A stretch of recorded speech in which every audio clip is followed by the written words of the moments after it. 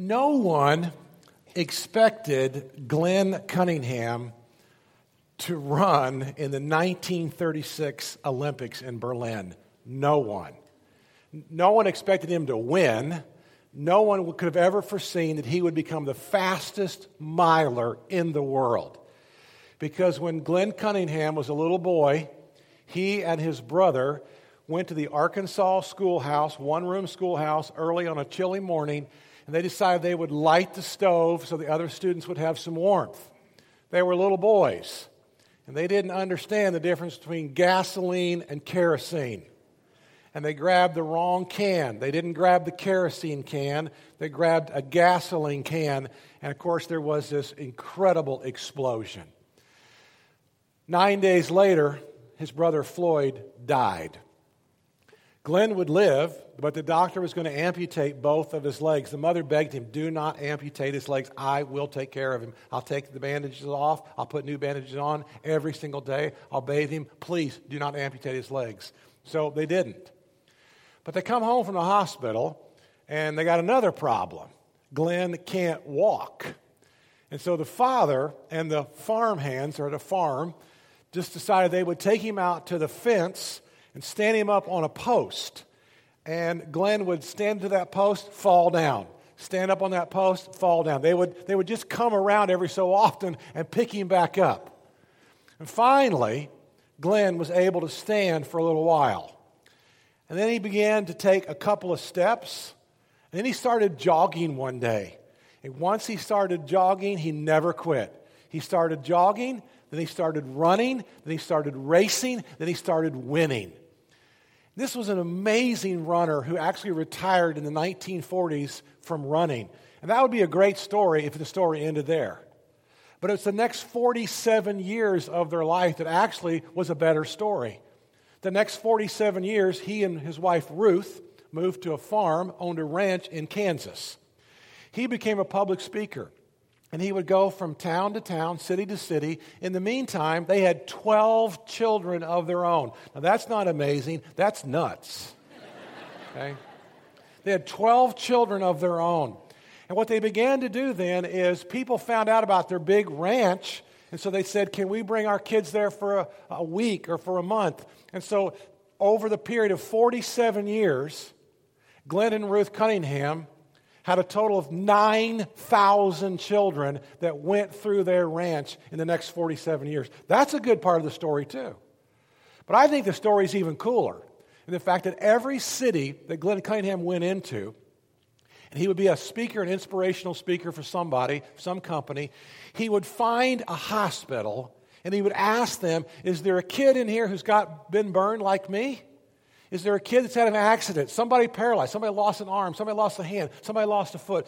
And Glenn Cunningham would walk into that hospital room and show them his legs. And he would say to that little girl or that little boy, if God can use scarred legs like me, He can use you. What can He do with your life? And I love that story because, you see, he discovered the power of a purposeful life. That's why we're here today. That's why you're alive. You have a desire deep within you to discover a purposeful life. Every one of us in this room, that potential within us, we want it to be ignited. There's not a single person in this room today that doesn't want to discover the power of a purposeful life and the potential within you. You want it to be ignited. But in order for that to happen, there has to be growth. We understand that. For us to discover it, for us to ignite it, there's got to be growth and growth and growth. That's not the hard part. The hard part is what causes growth, and that's change. Change must occur in every one of our lives. I really think that's why you're here this morning. I think you're here because you want to grow. I think you want to learn something. I think you want to be something. I think you want to discover the power of a purposeful life that God has in store for you. You want to ignite that potential that is deep within you. That's why you're here. But change, doggone it, if it just wasn't for that word change, life would be a whole lot easier. Why is it so hard to change? Do you find it hard to change? How many of you are like really super flexible people and you change all the time? How many of you are in the room? About 8 of you? Okay. How many of you in this room, it's really hard to change? Change is hard for you. Same patterns. You drive the same way home every day. Okay. Turn to the person beside you and say, I don't need to change, but baby, you do.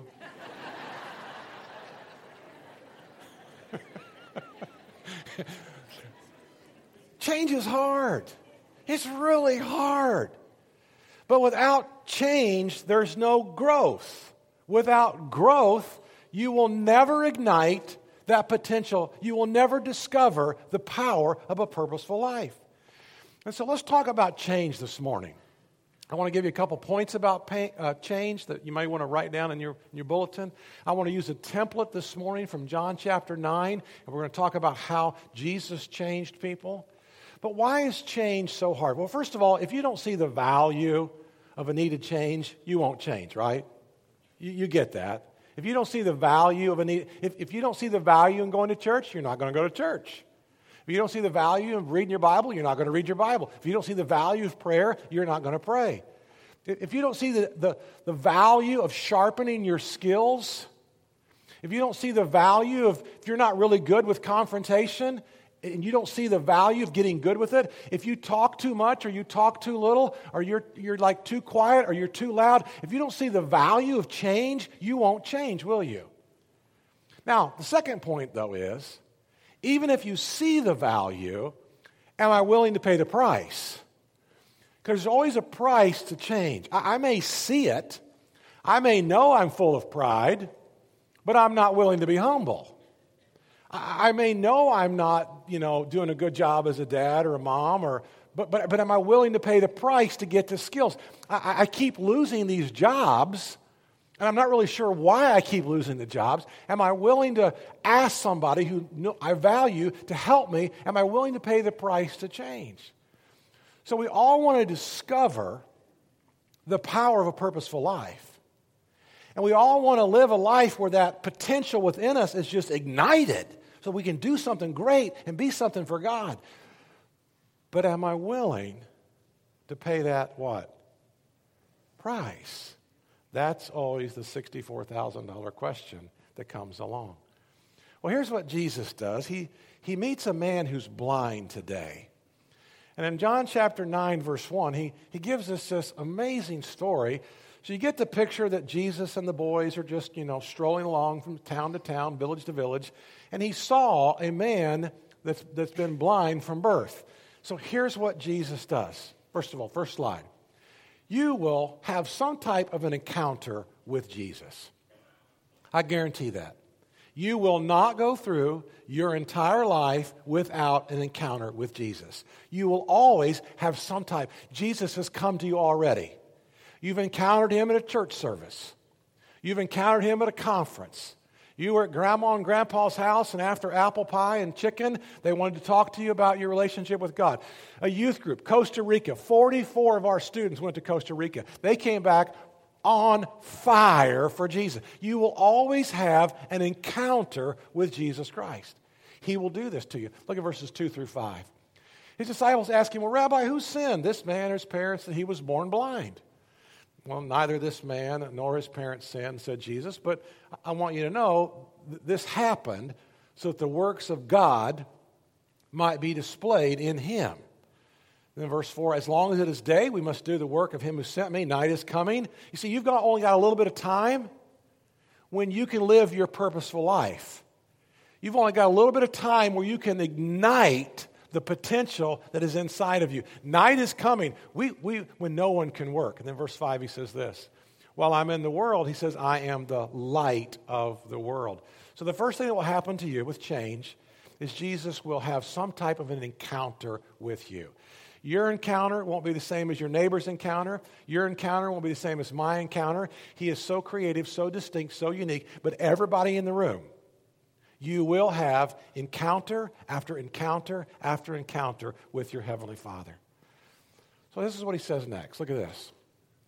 After saying this, he spit on the ground, made some mud, which would just make the guy unclean, by the way, in the Jewish culture. He made some mud with the saliva, and he put it on the man's eyes. Here's the second piece to change. Look at this. You will be touched by Jesus. You'll have an encounter. It's a youth group. It's a conference. It's a women's conference. It's a men's Bible study. Doesn't matter. It's a connect group. Doesn't matter. But you will have an encounter, and then you will be touched. Now what do? I have been touched by my Heavenly Father. My Heavenly Father has reached out, and He's put His hand of favor on me. I have been touched by Him. What do? Look at these verses. Jesus told this man, He won't tell you the same thing, but this man's blind. He told this man, He said, go. And go wash in this pool of Siloam. And the word there, Siloam, just means sent. Back in October, 31 of us actually saw this sight. 31 of us, last September, we actually saw the pool of Siloam. It's a whole lot smaller than what you think it is. It's really close to the city of David. It's really close to David's house. In fact, at this point in our tour, we were walking from the house of David to this pool of Siloam, which is only maybe a block away. Absolutely fascinating. So we were there. That's actually one of our team members actually took that particular picture. So here's what happened next. What did he do? He goes home and he washes. So the man went and he washed. And guess what happened? He had an encounter with Jesus. You see something then that was always there, but you couldn't see it. So just to back up with change, first of all, you will have some type of an encounter. God will come to you. Maybe it's a verse, from a friend. Maybe it's a song on the radio. Maybe you're in a boat by yourself. Maybe you're taking a walk in a park. You're out at the beach. God's not limited to where you are or what you're doing. He loves you so much, He will always reach out to you. He's not limited to your geography. So you will have an encounter. Second of all, you will be touched, and you know it. You may weep. You may well up with tears. You may just pull over if you're driving, stop at the causeway and just, God, thank you. Thank you for touching me. But you'll have an encounter, you'll be touched, and then you'll be able to see something that you've never been able to see before. Why? Because He wants you to discover the power of a purposeful life. And He wants you to ignite that potential which is deep within you. And He wants then to use you to give Him amazing glory and to be able to help His church, help His kingdom, whatever it is. So you will see something that was always there, but you were blind. Look at the next piece to this then. So now what do I do next? Well, now I got to trust Him. And maybe that's the hard part for some of you. I had an encounter. I was touched. I'm able to see. Oh my gosh, now what do I do? Am I going to trust Him? I've always trusted in myself. I've always trusted in, and you just fill in the blank. And now, wow, I'm going to put my trust in Him. Look at these verses that go with this. How then were your eyes opened, they asked the man. He replied, the man they called Jesus. Now I want you to notice something in this story. This man, first of all, only recognized Jesus as a man. Then he will recognize Jesus as a prophet. Then he will recognize Him as the Son of God. And then he will recognize Him as the Messiah, the one who's to be worshiped. What a progression. Isn't that just like what Jesus does to your life and my life? I can't handle it all at once. If He revealed everything to me at once, I'd probably be paralyzed, right? I couldn't go forward. And so this man has a progression. He says, the man they called Jesus made some mud. He put it on my eyes, and He told me to go to Siloam, and He told me to wash. And this is what I did. He took the appropriate steps. Look at the next slide. He took those steps. Now let's talk about this piece for just a minute. Because this is when you can see your need for change. This is when you see the value of a change in your life. And by the way, God's always going to come to you and be changing you. He will take you where you are, but He will never leave you how He found you. I want to say that again. He will take you where you are, but what? He will never leave you where or how He found you. And so He loves you. He loves you. He receives you. He accepts you. But He's got great plans in store for you. He's got great purposes in mind for you. And so if there's things in your life, I'm greedy. I'm lustful. I'm really not very humble. I'm really anxious and fearful all the time. I'm really a control freak.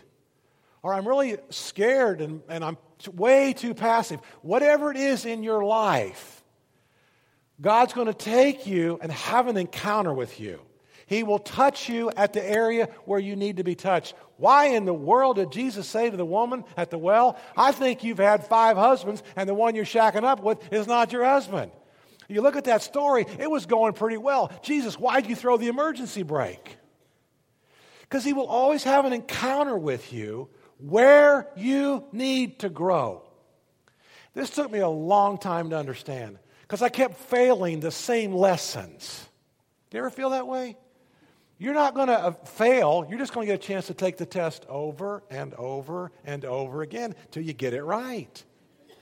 That's what He does in your life. And so now there are steps that have to be taken. I know He's real. I'm going to put my trust in Him. Now, how do I change so that I can grow, so I can have that potential within me ignited, so that I will be able to discover the power of a purposeful life? I love that Glenn Cunningham story. And in that same story, I was reading about one of the young men that he went to go visit. So he goes to a hospital, and there's a boy that had an accident, and he's in the hospital for a total of 6 months. And during the 5th month is when the story takes place, because what happened was the boy had been lying there for 5 full months, and his knees and his hips were now frozen in place. And the little boy could not walk. And there were 2 physical therapists by the name of Brenda and Maureen. At the 5th month, they got him into a wheelchair, and they pushed B for basement at the hospital. And he said, that's never a good sign when they're taking you to the basement in the hospital. I thought that was kind of funny. So they push B, they go down to the basement, and Maureen and Brenda, because they don't want to embarrass him because he's going to be screaming so loudly, they clean out a broom closet. And they put this little boy in a broom closet, give him a towel to bite down on, and for days and weeks, they work on his knees and they work on his hips. And finally, they're able to thaw him, break it loose, whatever word picture comes to your mind. And finally, after about a week and a half of just excruciating pain, he's able to walk. And he's in his early 40s today. And he said, and he writes about this story, and he said, everybody thinks that change and growth should be comfortable. He said, growth and change are never comfortable. In fact, he has 4 points from his book that I think are fascinating that I want to share with you right now. And maybe you agree, maybe you disagree. But the first one is, he said, stretching leads to growth. And they had to stretch him. They stretched his skin. They stretched his knees. They stretched his hips. They had to stretch him. 2 physical therapists named Brenda and Maureen, he said, they saved me, or I wouldn't be walking today. But he said it was the most painful experience he could ever imagine on life. Maybe childbirth's worse. I don't know. He doesn't know. I'm not going there, okay? I'm not going there. Stretching leads to growth. Number 2, growth is frequently painful. I don't know that I've ever grown without pain. I don't know that I've ever... School is painful, right? If you're a kid, school is painful. Choosing truth and righteousness over sin. I had a buddy of mine in Memphis. He said about sin, he said, we're good at it and we like it. I thought that was funny. We're good at it and we like it. I mean, it's painful to always walk the straight and narrow. It's painful. Who wants to have pain in their life, but we want the growth. And so he said, stretching leads to growth. Growth is frequently painful. Number 3, he said, growth is the only evidence of life. I thought that was profound. And you think about this. If you're still stuck spiritually where you were 3 years ago, you're not changing and you're not growing. And then the last one, I don't know if you agree with the last one or not, but he said in choosing not to grow, he said we choose actually to die. And so here's what happens in our story. Let's go back to our story. What happens? So there's results. This is another blank for you. So I went, what? And I washed. And what did I do? Look at the next one. And I found that I could see. So I took the appropriate steps to change. I needed to change. I went and I washed. I went to the pool of Siloam. I trusted him. I could now see that he was real. I had an encounter with him, and I would place my life in him, and I took the appropriate steps, and look at the results. Now, what happens in your life when you step into an area of trust is you will get results. There will be amazing results in your life when you decide to not just trust him, that's good, but when you decide to take the appropriate steps. And when you take the appropriate steps, then there are all of these amazing results.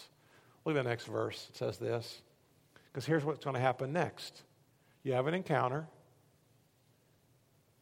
You see him. You're touched by him. You trust him. You take appropriate steps. But here's what's coming. Here's what's coming. I want to warn you. Here's what's next.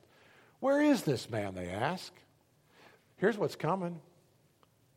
I don't know, he said, but resistance and pressure are coming.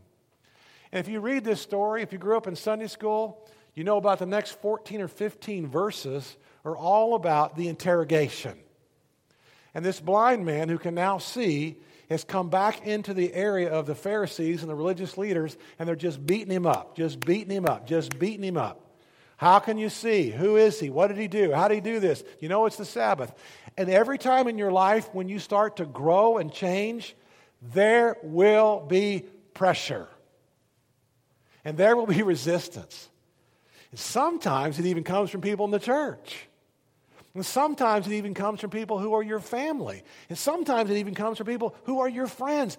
But count on this. You will have resistance and pressure. Look at what happens next. The second time they summoned him, they said, give glory to God by telling the truth. We know that this man is a sinner. And look what he says next. He says, you know what? I don't know. I don't know if he's a sinner. I haven't got the whole Sabbath thing figured out. I don't know how he did it. I don't know if the mud was magical. I don't know if his spit was magical. I don't have a clue. I don't know how he did it. But there's one thing I know. There's only one. One thing I know. I was blind, but now I can see. I know this. See, I had an encounter with him at camp. I know this. I was there at that women's conference. I know this. My grandma and my grandpa, they shared truth with me. I felt the Holy Spirit. I know this. I was at a church service and God spoke to me. God touched me. I know this. Hold on to your encounter, friends. Hold on to what you know. Hold on to that experience that you had with the Heavenly Father. Hold on to that experience you had with Jesus, because you're going to need it. Because there will be pressure and there will be resistance. And so, why do you have these encounters with God? Why does He give you those encounters? So that you can have confidence to put your trust in Him. I don't know all these doctrines. I don't know all this theology. I don't know why my prayers were answered here. I don't know why my prayers weren't answered there. I don't know why so-and-so ran off with the church secretary. I don't know. But here's what I know. A Speedway, Indiana police officer invited my dad to a Campus Crusade for Christ Bible study when we were not going to church. We did not have anything to... A Speedway, Indiana police officer invited my dad to a Bible study, a neighborhood Bible study. And it changed everything. He went. My mother went. It has changed the trajectory of my life, of your life, of my kids' life, because one police officer one cop invited my dad to a Bible study. I was 14. My dad was 40 when we both got saved and we both got baptized into Jesus Christ. It has changed everything. Hold on to your encounter. Hold on to what you know. And all of your encounters are to build trust for the next crisis of your life. The reason he gives you these encounters and the reason he gives you this assurance is because you're going to have a crisis tomorrow. You're going to lose the college scholarship. You're going to flunk chemistry. You may go through a divorce. You may lose your business. You're going to have to hold on to something. I don't know if he's a sinner or not. I don't know how he did it. I don't have a clue. But there's one thing I know. I was blind, but now I can see. And that's the whole point of this story. Your encounter will ignite the potential within you. Your encounters with Jesus will help you to discover the power of a purposeful life. You see, look what happens next. When you can see, when you're able to see finally, oh, I get it. I can see this. Then you gain the confidence because the one who is in you is greater than the one who's in the world. And you begin to gain confidence with this. I know God's in me. I can see it. I can feel it. Look at the next one. When you begin to experience all that, you start changing. You start growing. No temptation has overtaken you, but such as common to man, and God is faithful. He'll not allow you to be tempted beyond what you're able. Okay, now, next slide. But when you're tempted, he will also provide a way out. He will give you a way out. And when you start realizing, God just gave me a way out of that temptation. God just delivered me from that. You gain confidence because you can see it. Look at the next one. When you know, you are going to change. For it is God who works in you both to will and to act according to his great purpose. And then you begin to live differently. Look at the last one. Then you live. Not that I've obtained all this, or have already arrived at my goal, but I press on to take hold of that which Christ Jesus, he took hold of me. I had an encounter with him. Brothers and sisters, I don't consider myself yet to have taken hold of it. But one thing I do, I'm going to live, baby. I'm going to live. I'm going to forget what was behind. I made all kind of mistakes. I'm going to strain toward what is ahead. I'm going to press on toward the goal to win the prize for which God has called me heavenward in Christ Jesus. Why? Because Jesus changes everything.